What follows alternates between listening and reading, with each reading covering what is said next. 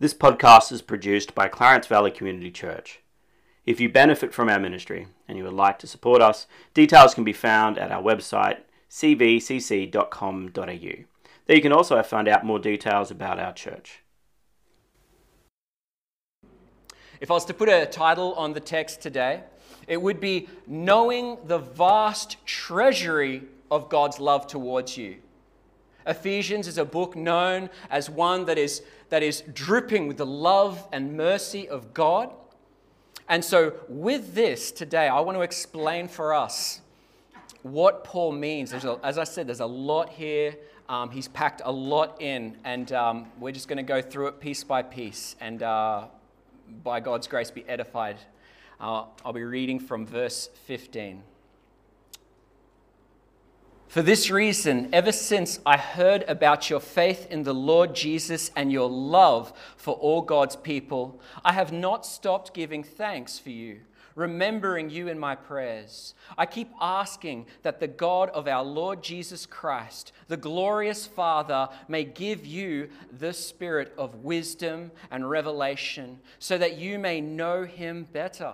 I pray that the eyes of your heart may be enlightened in order that you may know the hope to which he has called you, the riches of his glorious inheritance in his holy people, and his incomparably great power for us who believe. That power is the same as the mighty strength he exerted when he raised Christ from the dead and seated him at his right hand in the heavenly realms, far above all rule and authority, power and dominion, and every name that is invoked, not only in this present age, but also in the one to come. And God placed all things under his feet and appointed him to be head over everything for the church, which is his body, the fullness of him who fills everything in every way. And just like you, when I first read that, you're either awestruck or you don't know what's going on. And or you're in between there somewhere. I want us to imagine for 1 second that, and this is sort of what Paul's doing. You've got a loved one that's gone out to battle. They're in the thick of war. They're even behind enemy lines. And now you get one opportunity to send one letter, and it might not even get there. And we can say that for Paul's day, that it's not necessarily true that you give a messenger a message, and unlike email where you click send and it sort of goes to them, that person has to walk possibly hundreds of miles or hand this thing on from person to person to get this letter to these people. But you have one opportunity to try and get a letter to a loved one that's behind enemy lines. Now, in my vast wisdom, I would be thinking, okay, keep your head down, keep your wits about you, make sure you check your supplies, double check the defenses, something like that. But this is not where Paul goes. This is not the wisdom of God. That's my wisdom. And fortunately, we're not basing today off my wisdom. What God had in mind for the church of Ephesus, it was going into a war and they were behind enemy lines. We spoke about this last time I was up, that the church in Ephesus is a highly volatile, highly evil, full of witchcraft, sorcery, false gods. You've got priests and priestesses of all other different gods, merchants selling false god paraphernalia, little idols everywhere. You've got statues staring at you everywhere you go, and people cutting themselves even on the streets to their false gods. And then here comes a few evangelists, Priscilla and Aquila, and they start telling you about another hope. They start telling you about the man Jesus Christ, who died but is now risen and who is forgiving you of all your sins if you but believe. Can you see the contrast there? The whole world is screaming a false gospel, and yet by God's grace, the message of the cross has penetrated your heart, but now you're looking around as this little church behind enemy lines, and Paul's thinking, I need to give them something that's going to keep them going.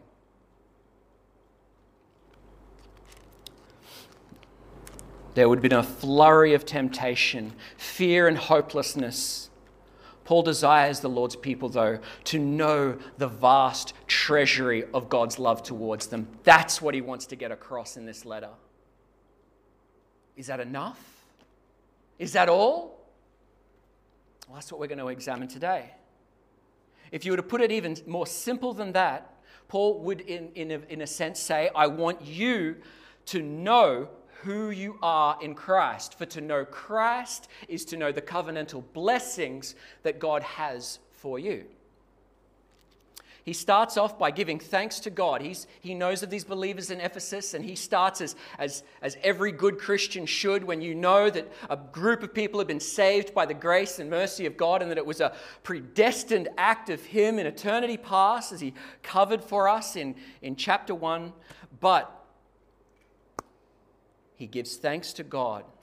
Not only does he give thanks to God for their faith, but he gives thanks for their love that they have towards other believers. And if you've got a mind for the scriptures, you know that from 1 John 4:20, this might have come to mind when I say that, why, like if you're thinking, why did he include this love for other believers? Like he's thanking God for their faith and their love.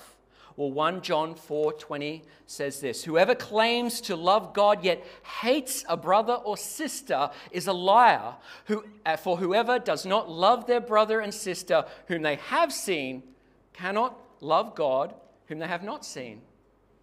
And so Paul is ecstatic that these people not only have faith, but that it's an active faith full of love towards the others in the community. And what a challenge for us here. Like one big happy family. Now he's remembering them in his prayers. And he keeps asking. He keeps asking something that God would do for them. And this is going to be the real clincher for today, the thing that he's asking. As I said, it's not practical knowledge like I would do if I was giving a letter to someone over along the behind battle lines, but he's going to be asking God to bless them in a very specific way. But before that, I want to just stress for you the power of prayer. Because if you don't believe that prayer is important, then you're probably not going to pray. If you don't understand its significance in the life of the believer, then we've probably already failed in his prayer to them because you're not going to really feel the weight of what's happening, what's transpiring when Paul commits his heart to lay down for them on his knees and lift up this appeal to God. And so I want to maybe give an example of prayer like this. Let's say we have two farmers, there's two houses, 4 acres on either side of the house. You've got one farmer who has a leaky bucket and he's laid out his crop, they're little saplings, and the other one, he's got a job to do. It's a little bit different. But the farmer with the leaky bucket, from before the day starts, before the sun's up, he fills up that bucket, runs out to a plant before it all leaks, and he tosses it on it, and then runs back and does it again and again and again, and he's still working well into the dark. Right, but the other farmer, he has to give up about 3 to 4 hours of his time each day, and he has to go and stand out and wait at his fence because the water truck's coming. The truck full of water is coming past, and if he misses it, it just keeps driving and his crop is ruined. But he faithfully goes out there each morning, he stands at the gate and he waits. The truck comes in, pulls into his driveway, it's done in an hour. And I asked Natalie this question through the week. I said, who works harder? And she's like, the truck's more efficient. But the guy with the leaky bucket, he's working a lot harder. And honestly, if you're a Christian, you're listening to this now, sometimes I feel life can be like that for us. We are running backwards and forwards. We think we're getting so much done, yet getting nowhere. But if we just stop, we go out and wait on the Lord. We get on our knees like Paul is doing, and we're praying for a people. We're praying for ourselves. The power of God then is involved in your workings. And you know, the farmer could be out there griping by the fence saying, well, I have to waste up to 4 hours waiting. But at the end of the day, the result is clear. And obviously we're building a relationship with God as we're speaking with him, as we're communing with him. And so this is what Paul is doing for these people. And he's asking something. His prayer first addresses its object, training himself upon the Father. Also, and inseparably includes Christ, his Son. And if you remembered from quite a number of weeks ago, I said that a relationship with God cannot exist outside of the working power of Jesus in your life. You do not have the Father if you do not have the Son. And you take that message out to this world and you will cop abuse. How dare you tell me that I can't know our God without knowing Jesus? But Paul has stressed this all through Ephesians, that he includes the Father and the Son, and he puts them together in the relationship that we have with God inseparably. Inseparably. And so he trains himself in his prayer first to God the Father, that the God of our Lord Jesus Christ, the glorious Father, previously stated in Ephesians 1 and 3, and I have to say this because it's mind-boggling. Remember, he's already previously said that he has blessed us in the heavenly realm with every spiritual blessing in Christ. And I remember pressing that home last time I was up here. But then Paul's now saying he's asking for something else, but you've already told everybody that they've got everything they need in Jesus. So what's being asked? What is it that Paul's coming to here? And for us who don't remember, the blessings that we have in Christ are these. You have been chosen in him before the creation of the world, to be holy and blameless in his sight. In love, he predestined us for adoption to sonship through Jesus Christ. In him, we have redemption through his blood, the forgiveness of sins in accordance with the riches of God's grace that he has lavished on you. You are included in Christ when you heard the message of truth. You are sealed by the Holy Spirit. Paul, what more could God be giving us? What more could we need? We have everything, don't we? We have the gospel. We have Jesus. We have our faith.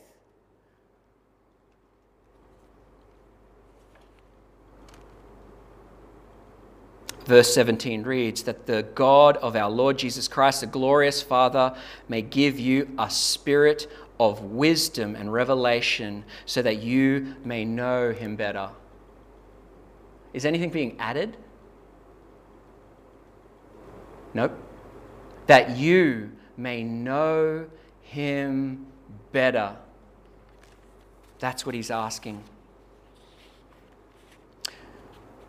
I want to liken it to this. We can have the gospel and know its truths. Maybe I could say this.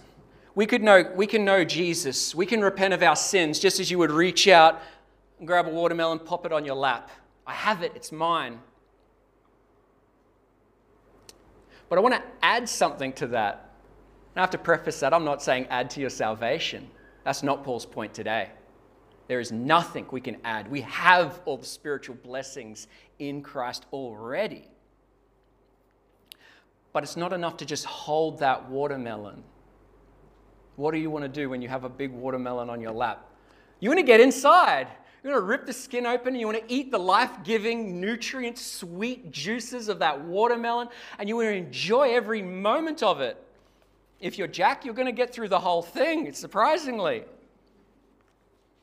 But I want to say for some of us, that's sort of where it stops. You've got your faith.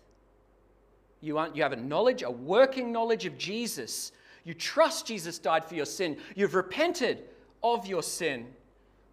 And your faith is just sitting there. If any of you remember 1 Corinthians 3:15, I'll say this. If anyone's work is burnt up, he will suffer loss, though he himself will be saved, but only as one through the fire. What do I mean? There are people who have enough faith to get to heaven, but when God looks upon your life, you contribute nothing to the kingdom. You had no great depth of spiritual reality, and so by God's grace, you are saved. You get the same gift all of us do, and that is salvation. Praise God for that. But you come through as one through fire. meaning the works that you did for yourself, that didn't contribute to the eternal commission that Christ has given his people, all that's gone. And so instead of maybe a mansion in heaven, you get a cardboard box, if I could put it in a very crude understanding. Will you feel bad about that? No, you're in heaven. Praise God. You'll say he deserved or she deserved what she got for her work in Christ. But me, I'm satisfied with what I've got. But while we're here, we don't need to be satisfied. We can press on in our faith, on in our relationship. And if we heed what Paul is saying here right now, we're actually going to get somewhere. We're not going to be as one through the fire. It would be impossible, if you understand what Paul is saying, to enter heaven as one who just made it, just with faith. Because once you tear open the flesh of faith, once you dive into a relationship with God in newness, you won't be the same. You will not be the same. So we're all asking, well, let's get to that part of the service. I want to know how to bear some fruit. What specifically is Paul asking? I pray that the eyes of your heart may be enlightened. So the first question I need to answer is, what on earth is the eyes of your heart? It's been described as this. It's the center of one's mind. It is the wholeness of will, your drive, your enthusiasm. Paul wants that. He prays that the eyes of your heart may be enlightened. And it's also can mean spirit. The very spirit, the core of you.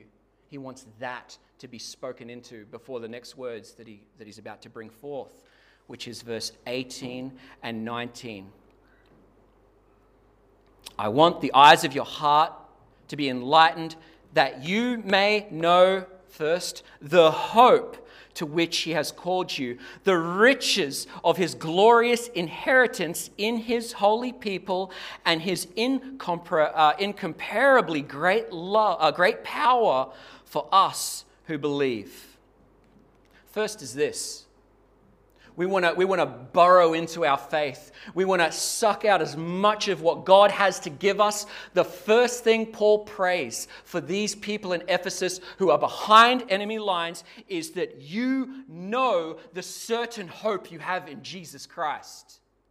You know what's coming. You know that heaven awaits you. You know that your sins are forgiven and that you are a child of God. That alone transforms a person. That alone changes a person. But he doesn't stop there. He says also that his glorious inheritance in his people. There's a bit of a trick there, though. I have read this time and time again, and I go, yes, an inheritance that's coming for me. That is not what this verse is saying. It's not an inheritance that you're getting. Look at the words. His glorious inheritance in his people, not for his people. What's being described is you are his inheritance. He's waiting for you. He loves you. He yearns to have you in the kingdom of God with him, his kingdom, living side by side. This is the inheritance that God is having for us. We are his.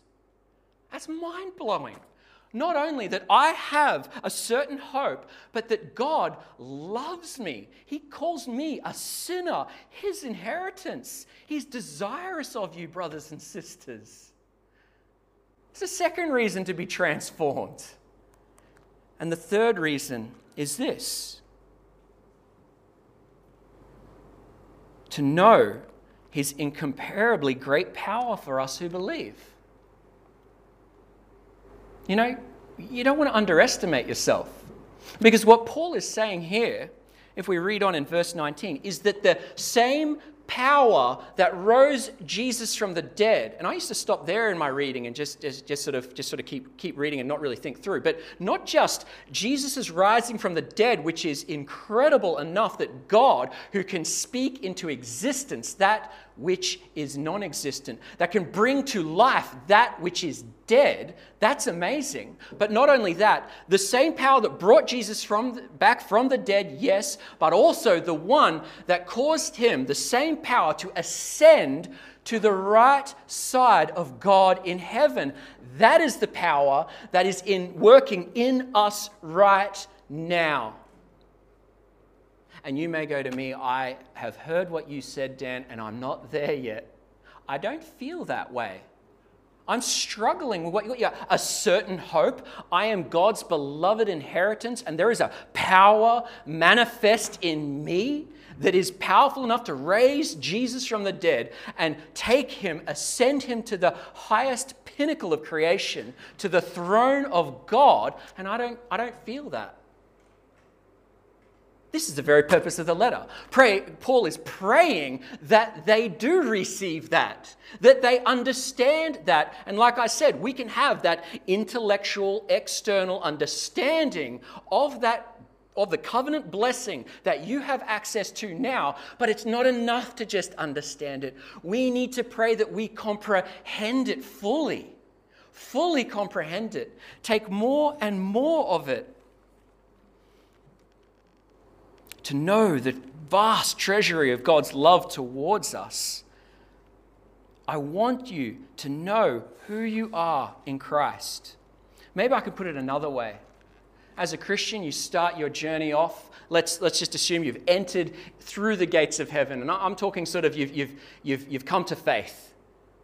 And Jesus takes you by the hand and he says, I want to show you something. I want to show you something special. And he takes you down the stairs in his kingdom. And he says, this is the treasure that I have for you. This is one hall of treasure. And you're looking at it going, oh, well, I didn't know. I don't deserve anything from you, Jesus. I don't deserve anything from you. And he goes, it doesn't matter. I love you. My death was to redeem you and bless you. And this is yours. And some of us, unfortunately, will stop there and we'll enjoy that. But the point of what Paul's getting to is that Jesus wants to take you further into that understanding, into more and more halls of the treasury of God and the riches of his blessing and his mercy upon your life, and that you just become filled daily more and more with what God has in store for you, what he's doing in you right now, and the certain hope that you have is becoming more and more certain. That's what we need. That's the vision that can be missing from so many Christians' lives. How loosely would we hold our lives in this world and instead live unto God if we got a picture and a view of this mercy that God's showing us, this power that's at work? How much joy would we not just know about, but experience in being wrapped up in God's love? Paul knew he could pray no greater prayer for those surrounded by the influences of this world. You need more of the love of God. You need more of what he has in store for you and what's at work with you right now. That's what you need that's going to get you through this battle. You see, you give the prodigal son wealth and power, and he will squander it all. He'll go out and party and squander it all. But give a child motivated by love a vision, and there will be no stopping him. Do you get me? You give a prodigal son something, and they're going to squander it. But if we can capture a vision of what God has in store for us, motivated by love, and that vision is resolute, there is no stopping us. We hear this time and time again with entrepreneurs. You know, like, I grew up poor and then I gave it all 100 hours a week and then now look at me, you know, and praise God for the hard work and that paid off. But for us, we have so much more reason. We're not motivated by a desire for money so much, a desire for power so much. Paul is requesting that you know the love of God, you know the certain hope, the glorious inheritance that you are to God, and the mighty power at work. As it said in verse 7, so that you may know him better. Hear me now. He's not saying to add anything. He just wants you to understand what you already have. Jesus taking you further through the treasury that he has in store for you. Importantly, though, Paul does desire that God's people also extinguish fear in Ephesus and in us. This has to be said. The reason Christ is magnified at the end of this prayer is because he wants to extinguish the fear that was pervasive at this time for these people. These people had every reason to fear the multiple false gods. You imagine being brought up as a child to believe that all of these gods that your family worships, they all have their own power, they all have their own influence, and they are cutting and vying for power in the heavenlies. And then Paul comes along and says, no, garbage. Jesus has ascended to the place of authority. Jesus is the one in control in this age and the next. Can you imagine how that just destroys the power that fear has over us? And your fear might not be false gods. There may be other things in your life right now that you're thinking of right now. And you need to just see Christ over that fear. You need to see Christ far above what's going on here and realize the inheritance that you have. Give it to Christ. Know that He is sufficient, that He is enough. Because He raised Christ from the dead and seated Him at His right hand in the heavenly realms, far above all rule and authority, power and dominion, and every name that is invoked, not only in the present age, but also in the one to come. And God placed all things under His feet and appointed Him to be head over everything for the church. Notice Paul finished the gospel there as well. The first part of what I read, he talked about Jesus' death and the salvation that we have, the forgiveness that we have through His death, and now he's bringing up the resurrection and the ascension to glory. Can't help himself, even in prayer, to continue to preach the gospel to his people. In Him, we have redemption through His blood and forgiveness of sins, and then he has to keep going. If we understand what a stronghold is, this is what he's speaking into in this scenario. A stronghold is something that is erected in the mind that applies pressure against Christ. So we know the reality. Like I keep going back to this illustration, we know the reality, but we need to go deeper than that. We need to be in a relationship with God in a way that is more tangible than what we have. It's not to say you're unsaved. Like I said, is that one through fire. Like you can be that one and still get to heaven.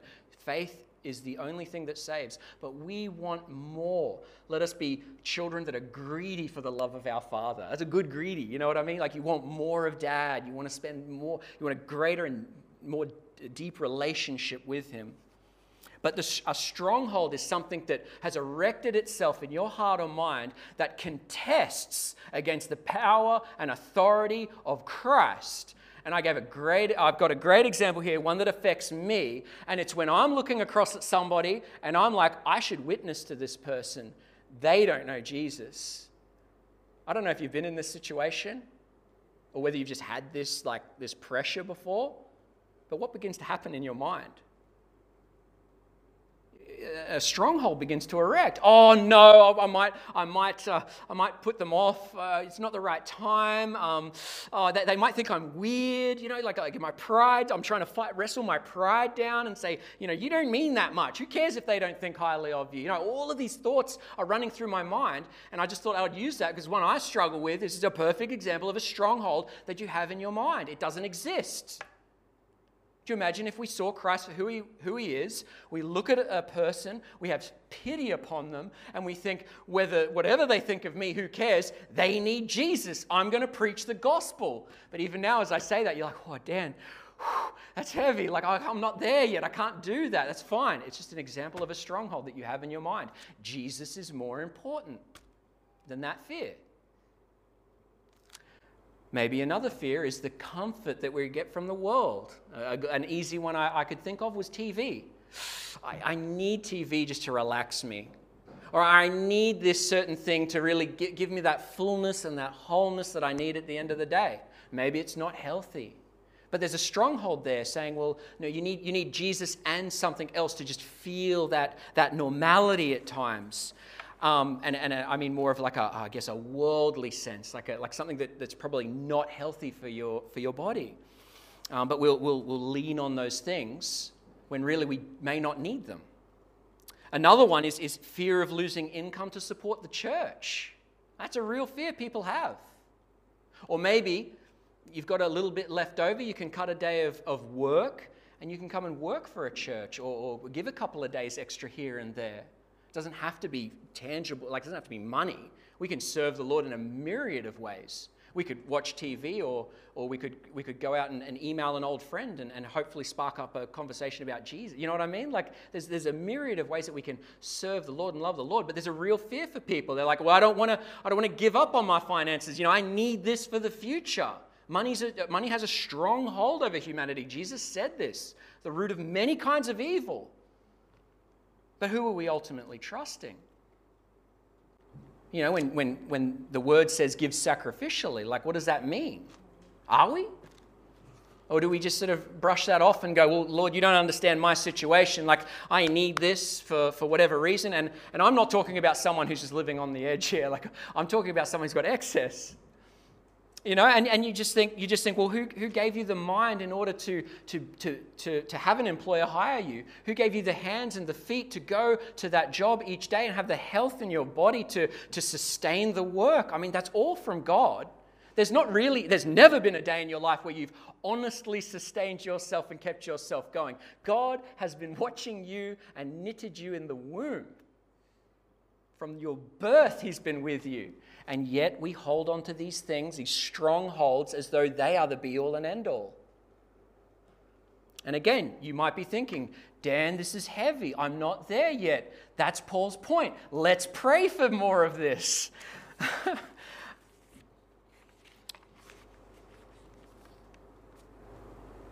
Some of us may even fear the evil around us. And yes, be alert.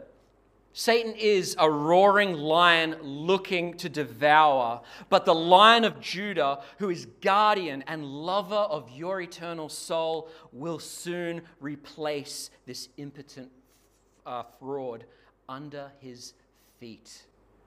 This is the reality that Paul wants us to understand. He wants us to look ahead at what's to come. He wants us to understand who we are in Christ and the covenantal blessings, the sure and certain hope that we have, the love that God has for us. He wants you to know that there is power in you that overcomes this entire system, this entire world. And finally, he touches on Jesus being the head over everything for the church, which is his body, the fullness of him who fills everything in every way, meaning that Christ is visibly here on this earth as his church, through the proclamation of the gospel, through the love that each of you have for one another, and through the love that you show this broken and lost world. You are Jesus' hands and feet. We have the commission. Again, you see all these imagery that Paul's giving us is like just, wow, Lord, there is such a call. Where am I at? Do I understand these spiritual blessings? Do I have hold of them? Or am I still sort of on the outer and haven't yet burrowed into the goodness of God, the sweetness that is there? And as I said, not something, and I used to do this, not like, Lord, give me more power, as though God is begrudgingly going to give me more of his spirit to be able to even get up here and preach, but that I already have it within me. It's there. I just don't see it yet. I haven't walked far enough with Christ into the treasury of the blessings that God already has because I have faith in Jesus Christ. All spiritual blessings have been given to us already because of our relationship with him. Ephesians 3:14 and 17 puts it well. You just imagine Paul doing this now for these people. For this reason I kneel before the Father, from whom every family in heaven and on earth derives its name. I pray that out of his glorious riches he may strengthen you with power through his Spirit in your inner being, so that Christ may dwell in your hearts through faith. It's just an enlarging of what you have. He's not saying, Lord, I pray that they would believe in Jesus for the first time. He's saying, no, give them more of what they already have. I just want to read some last verses for us today, just to give us a quick glimpse of what God has had for us the whole time since you first put your faith in Jesus. And it is this, Psalm 139, 5-10. You hem me in behind and before, and you lay your hand on me. Such knowledge is too wonderful for me, too lofty for me to attain. Where can I go from your spirit? Where can I flee from your presence? If I go up to the heavens, you are there. If I make my bed in the depths, you are there. If I rise on wings of the dawn, if I settle on the far side of the sea, even there your hand will guide me, your right hand will hold me fast. Isaiah 41:10. Fear not, for I am with you. Be not afraid, be not dismayed, for I am your God. I will strengthen you. Yes, I will help you. I will uphold you with my righteous right hand. And finally, John 10:14-15 says, I am the good shepherd. I know my sheep, and my sheep know me, just as the Father knows me, and I know the Father, and I lay my life down for the sheep. This was the Lord God who created heaven and earth that has sung this over his people as I read that just now. You can't escape God's love.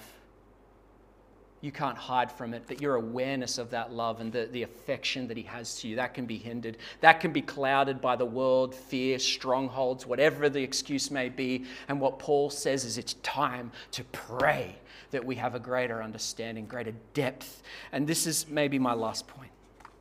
It's not enough to hold these truths, but my prayer is these truths will take hold of you. Couldn't have been put better and was not made up by me. Know the vast treasury of God's love towards you. Pray for others that we together may be alive, elated in anticipation as a bride is on the day she gets married. Because the expectation God has for you to come to him, you're his inheritance, is a far greater love than any groom for his bride. This is a God who only knows love, who has done nothing but forgiven you and is waiting expectantly for your coming into his kingdom. Let's pray.